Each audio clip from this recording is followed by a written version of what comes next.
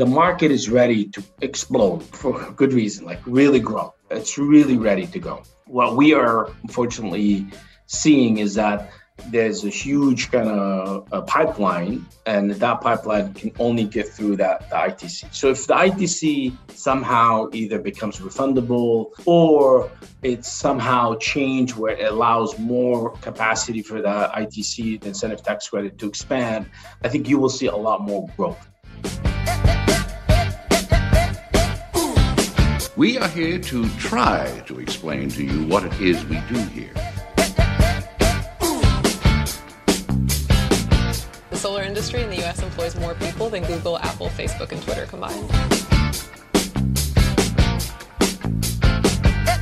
The most valuable commodity I know of is information. Wouldn't you agree?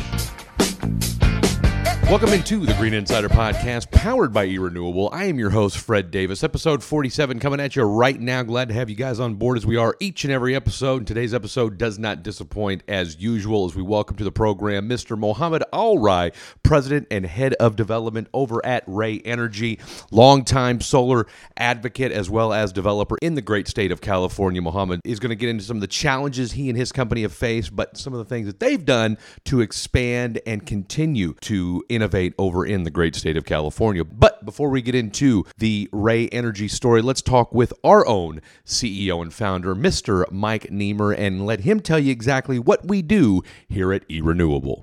Hi, Mike Niemer here, President and CEO of eRenewable.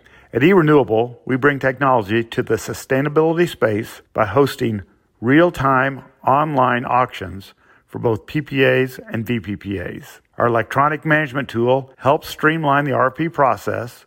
Whether you are a buyer or a seller of wind, solar, or battery storage, our platform will provide pricing efficiencies to your organization. Additionally, we help customers with microgrid or battery storage development, renewable natural gas by turning waste energy, LED lighting and HVAC efficiency upgrades, unbundled RECs, and provide energy advisory services to our customers. Please visit our website at erenew.net or call us at 1-866-ERENEW1.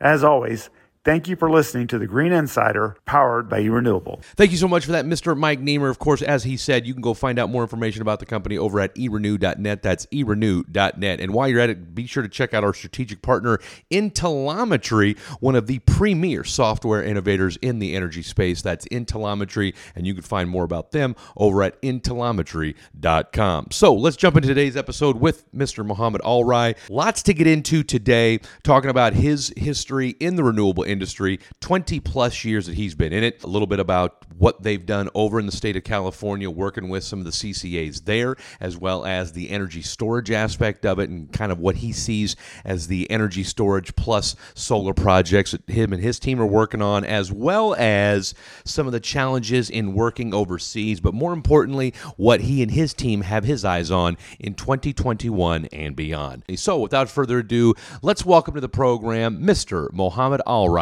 from RAI Energy.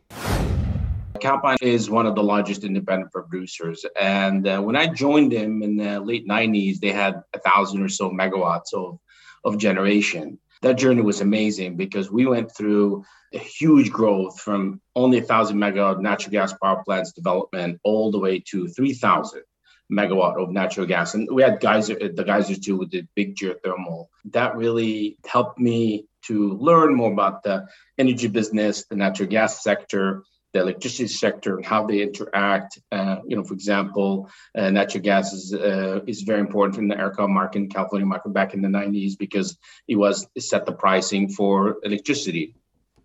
So that was an amazing experience. And at Calpine, with mentors like John Rocchio and others who really helped me learn about the business, really got me rooted in this sector. And I think that was an amazing experience. And also Calpine really was an entrepreneur organization. And that organization really gave me a sense of being an entrepreneur is really exciting and amazing. It's challenging. There's a lot of challenges with it. And I think that's why eventually I kind of ventured with RAI Energy. After Calpine, that's when I shifted my career from natural gas to solar. I joined BP Solar in their offices in San Francisco, and I was leading the development for them in the WECC market. And there, it was kind of interesting getting in. When I got in, they were transitioning from manufacturing to becoming more developer. But there was so many, these really smart PhDs really gave me a lot of knowledge and gave me and educated me about the solar sector and the history of it, the technology. So that gave me a really good education on this sector. And there we developed several hundred megawatt of development projects, and we were, growing really in great strides. And because of various reasons, BP at that point decided to get rid of or sell out the renewable energy. That's when I ventured on my own and was part of a couple of these renewable energy development shops where we would go in, develop projects, take them all the way to the end. Mostly were solar. 6 years ago, I kind of launched RAI Energy with the goal of being a global renewable energy company focusing on solar plus energy storage. That's the kind of the new thing that we started working on. And I think ever since it's been amazing, and we're very happy where we're at now, and we're looking forward to future success.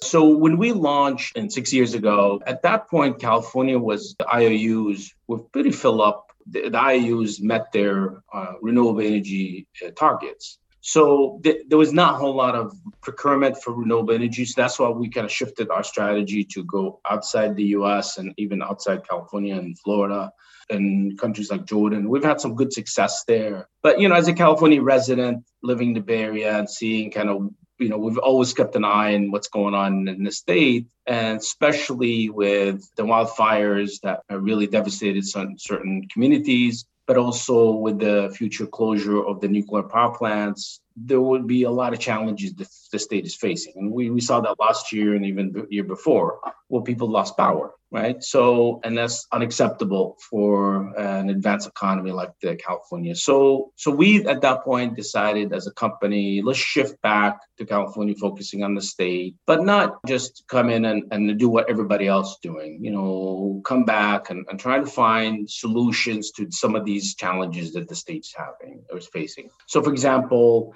we see solar only or wind only is not really helpful in trying to solve these challenging issues that we're facing with the grid and not having reliability and resiliency. So, for example, I want to talk about the project that we're very excited about, the Vikings Energy Farm, which is, I call it big storage, small solar, right? Where you've seen in the last few years, there's, big solar project and they add storage as kind of an add-on. No, we've kind of flipped the page here. We're saying, no, we want to do big storage, smaller solar. And I think that is going to be improvements to how the grid kind of operates and improvements to improve the reliability and the resiliency to the grid. So the Vikings Energy Farm is our kind of most recent project. And we have other projects in the pipeline in California. Actually, we have a project in Arizona too. And we're very excited about kind of the pipeline that we've built in the last couple of years. What makes Vikings Energy Farm really special as a project is that the largest size energy storage really helps us to bring a lot more generation in the evening when it's needed, right? So the problem right now, the challenges that we're facing in California is that we have this duck curve that everybody kind of reference to. And there's so much solar, so much wind in the daytime that really a lot of that generation kind of stops producing in the evening, especially solar. So what we're doing is we're just, taking all that generation and storing it in an energy storage and then shifting it in the evening. The Vikings Energy Farm project is located in Imperial County. It's outside this town called Holtville. It's a place that we've developed projects in the past. So we have experience developing projects, similar project. The project size is 150 megawatt at 4 hours. So the total capacity we'll have is 600 megawatt hour, which is a fairly large size project. The solar piece is 100 megawatt. So you see where the difference here, we've made it a bigger storage, a smaller solar, because we see this as the energy that would be dispatched, especially in the evening, to help that duck curve situation that I mentioned earlier. The project is going through the permitting process. We're very excited about where it stands. We believe it will be approved, in Q1 of 2022. And their interconnection application should be completed by also Q1 of 2022. And we'll be ready to go into construction in Q2, Q3 of 2022 to come online by June 2023. And this is a really what we see, the new breed of projects that you will see in California. We're kind of taking a lead role in this efforts because we see the growth in energy storage really helping. And in addition, you will see folks developing standalone energy storage projects in California. Again, in that help in improving the resiliency and the reliability of the grid as we are facing some of these challenges. When you talk about having 150 megawatts of battery storage, are you going to be filling those battery storages up with energy from the solar farm, or are you going to pull it off the grid when price is more favorable late at night after you're done using it? How are you going to operate that? To be able to take advantage of the ITC, the incentive tax credit for solar plus energy storage, the battery will be charged by the solar project. And we've kind of designed it in a way that all that solar will be, the solar capacity and the solar resource in the Imperial Valley is one of the best in the country, actually. So there's a lot of generation that we will be having from these solar projects, and all of that will go in to charge the batteries and fill them up for that 4 hours. And then once they fill up, then any additional capacity, then the solar project will put additional capacity into the grid and sell that power, right? But in kind of that 6 p.m. clock, that's when energy storage will kick in. And for the next 4 hours, they'll kind of be generating that 150 megawatt of capacity. And we will be doing this daily. Did your buyer, did they put the RFP looking for that type of situation, being 150 and 100, or did you come up with that in how you answered the RFP? We're very excited about the recent power purchase agreement that we executed with San Diego Community Power. So this process came out from RFP process that they ran back in 2020, and we were one of the people who got shortlisted. And the strategy that we are referring to was something we came up with because we are able to sell them certain products. So solar projects in California has multiple projects. It has, energy, you have the RECs, and you have the RA, resource advocacy, and local, whether it's system or RA, system or local RA. And what we're able to do with San Diego Community Power, we were able to sell them some of these products so we can have revenue for a long, 20-year contract, but the rest then could be, sold into the market separately. That's what makes this project very unique. I think there's really something very unique feature that we have seen in the last few years in California and the California energy market, which is this emergence of these community choice aggregators, also referred to as CCAs. They themselves, they have very aggressive renewable goals. We're talking about 100% renewable or 50% renewable. So to meet those goals, they have to do very aggressive procurement. And they're out in the market issuing RFPs on a regular basis. What makes them very unique versus other off-takers that we've had to deal with in California and others is that they work with developers like us in a collaborative partnership, and together, once we are shortlisted with them, then it becomes almost like a partnership of trying to solve some of the challenges that the state and they actually have come up with some very creative RFPs. For example, they recently issued the CCAs as part of kind of a consortium issued long duration energy storage, I should call it, RFP. So they were looking for energy storage that will provide them power for 8 to 12 hours beyond the typical 4 hours you see from batteries. So that's a very creative request to the market that the CCAs issued. Because of that, we really see our relationship with these CCAs as more of like a partnership, and we're together coming to solve some of the challenges that the state are facing. And that's where we see potentially standalone energy storage. That's where we see potentially geothermal. And because of my experience at Calpine was a very large geothermal owner. As a company, we are embarking on a process to develop multiple geothermal projects in California. what makes geothermal very interesting is that it is a base load, so it acts like natural gas or nuclear, but has zero or very low emission, if any. And I think that really helps the state meets their targets, their carbon reduction targets. So we're very excited about that development program that we're embarking on. Developing geothermal is a lot more challenging, and it takes time and capital. So we see us kind of developing these solar plus storage for the next couple of years, but kind of the 2024, 2025 and beyond, we see us really, continuing to develop and bring in these geothermal projects that we're developing now online. Because generally it takes, 2 years to develop a solar project plus solar energy storage, and it takes a year to build it. With geothermal, it might take a little bit longer because of, you have to identify and test the resource. The building, it takes a little bit longer than solar. So that's a kind of also part of our company's goal of finding solutions, right? As these nuclear power plants and all these, I doubt there's going to be any large scale natural gas power plant. I'm talking about the 500 megawatt. I mean, I don't think any project will be developed or built in California in the future. The state doesn't want them, and they won't be built. So if those two options are taken off the table, nuclear and large scale natural gas power plants, then what other options? So of course, solar plus energy storage, but geothermal we see as a really great option for us. And we're very excited about being part of that kind of the state where they are asking us to come up with creative solutions to solve real problems.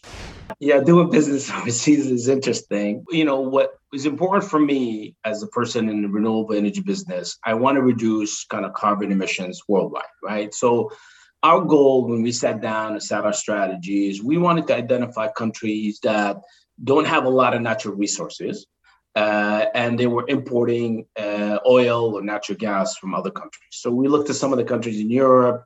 We've identified countries like in the Middle East, North Africa. So we looked at countries like Jordan, where it doesn't have a lot of oil or natural gas resources. And they import basically 90% of their fuel. So that country, for example, would be a great candidate to do solar. And they have implemented rules and laws that allow that solar. And now they have almost, the whole grid is like 5,000 megawatt.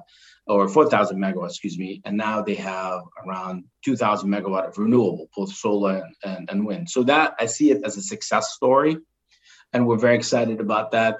And I think the key to developing overseas is to have folks who are familiar with doing business overseas, internationally. It's different, and different not in a good or bad way, just different because the sales cycle takes longer. There's a lot of RFPs that you have to go through to end up winning, but also some of these locations, the land and any connection is kind of provided to you. Where in the U.S., there's this merchant development you have to do, right? You got to develop, you find the land, do the interconnection. Where they've actually sometime identified the locations, and also some of the countries that are looking for renewable energy. Some of these countries are face challenging financial situations, right? So. Some countries in Africa. So financing for them has been fairly challenging. And, you need government guarantees or sovereign guarantees to be able to finance some of these projects. So, but developing overseas, you need people in the ground to help you get through the process, finding kind of the right lawyers who can help you negotiate contracts for the land or other things. But also, you need to have what they call DFIs, I think, development financing institutions.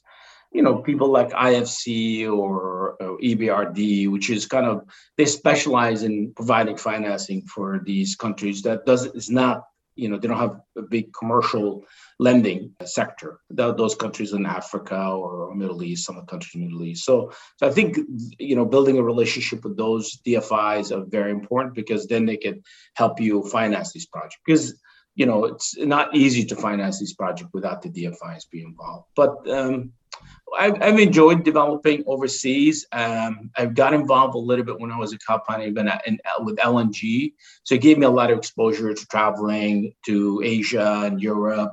I've enjoyed it. And I think part of what I enjoyed doing, developing, solar in overseas is that in some of the countries we're active in, like even Tunisia, they import a lot of oil and natural gas. And if we could reduce that import, that means we actually reduce their carbon footprint as a country.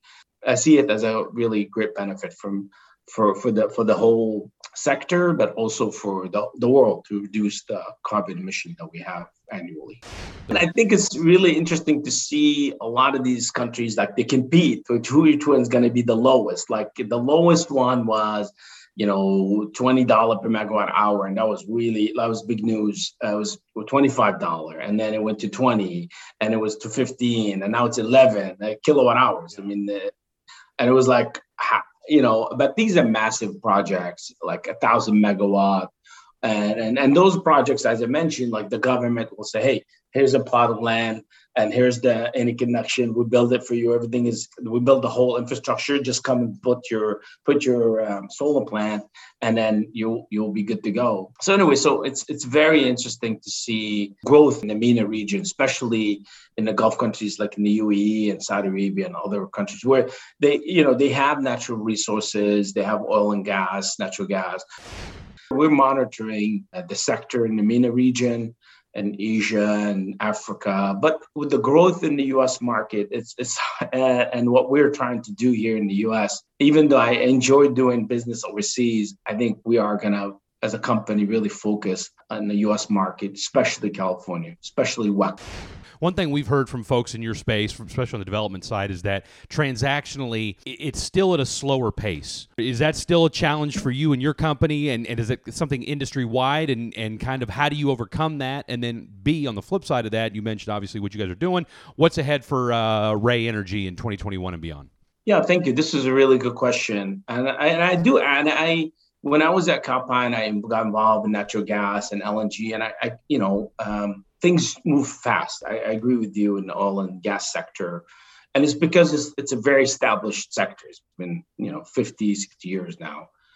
I think one of the issues, the challenges that the renewable energy sector, especially solar, is facing, and to some degree now energy storage, is this incentive tax credit. There's a bottleneck in our sector where deals could want to flow through and then they get held up because the capacity for the market is, let's say, in the low end, 10 billion, at the high end, maybe 15, 17 billion. That's it. That's what the market can handle, right? That includes residential, that includes CNI, that includes large-scale solar projects or utility-scale solar projects. So the bottleneck here is the ITC. So if, for example, if the Congress passes a bill that allows this ITC to be cash refund, it's like we received it back as cash refund, I think, or cash grant, as we had a few years ago, I think in 2008, 2009, 2010.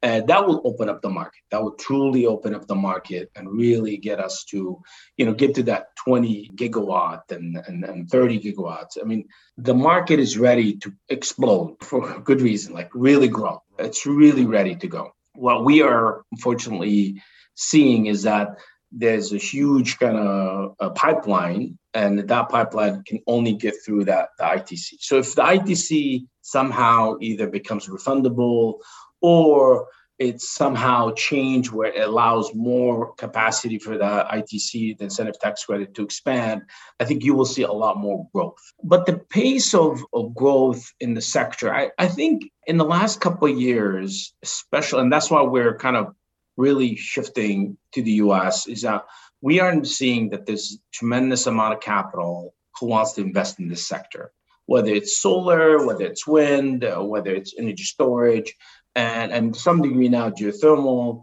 and any kind of ESG type of solutions that can really help reduce the carbon footprint for the country and for the state. And I think what you are seeing is the growth there. So how do we grow as a sector? I think we have the capacity to grow and we are able to grow. I think what we need to do is we need to fix this bottleneck that we have, which is this ITC. And the ITC sector, investors have provided a great service to the sector. So I'm not, attacking them in any way. I just wanted to say that there is that limitation, and that's what prevents more projects to come online. That's number one. So RAI Energy, what are we going to do? So I think we're very excited about the Vikings project and the success we've had. In general, a lot of your friends in Houston have maybe developed projects in California. They know that it's not easy to develop in California. So it's not a developer-friendly state, unfortunately. In certain sectors, in certain areas, it's difficult to develop.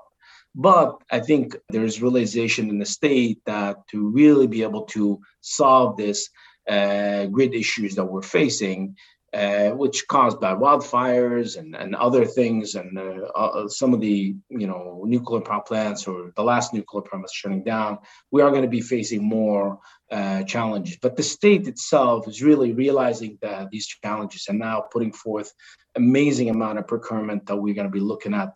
We're looking at maybe 11 to 12,000 megawatt of new generation that will be procured in the next 5 years. I think California is going to be the most aggressive states when it comes to more renewable.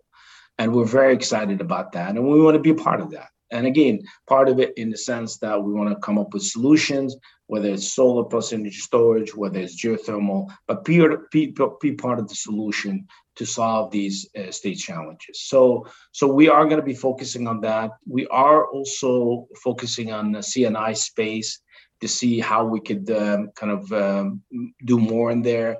Our company also invested in a solar residential company that is based in the Bay Area, and we want to see kind of the growth of that residential solar. So we want to be go big in California when it comes to solar and energy storage and other renewables, generations such as geothermal. So that's where we see the growth in the next few years, and because we're based here, we see this is where we're going to be and focusing on. Do less outside WEC. When I see WEC is, outside the western areas of the country, focusing on California, focusing on Arizona, Nevada, other markets that we've, it's in our backyard, and do more and just go deeper into the states, whether it's on a utility scale, energy storage, and solar, whether it's C&I space, whether it's in residential, really go deeper in those states. Our PPA was the first power purchase agreement that San Diego Community Power did. And we're very excited about that because the first project is selected, and I think they have others. They're all in California. They're all serving kind of very near the load centers. And I think that's really important because we need generation to be close to load. We were very proud of being the first power purchase agreement that this new, it's going to be one of the largest CCAs in California, be one of the PPAs that the first one to be signed with them. And their growth is they're going to have 750,000 customers. So they're going to be either the second or the third largest LLC in the state. So we're very excited about this partnership with them. Thank you so much for that, Mr. Mohammad Alrai. As always, you can catch all of the Green Insider podcast episodes over at Google Play, Spotify, Apple iTunes, erenew.net, or wherever you get your podcasts. And if you do check us out on Apple iTunes, we ask that you leave us a 5-star review. Why? Because we promise that you learn more about renewable energy from the podcast than you knew before you stopped by. Once again, shout out to Mike Niemer and the entire eRenewable team. This has been the Green Insider podcast, powered by eRenewable. We make going green easier.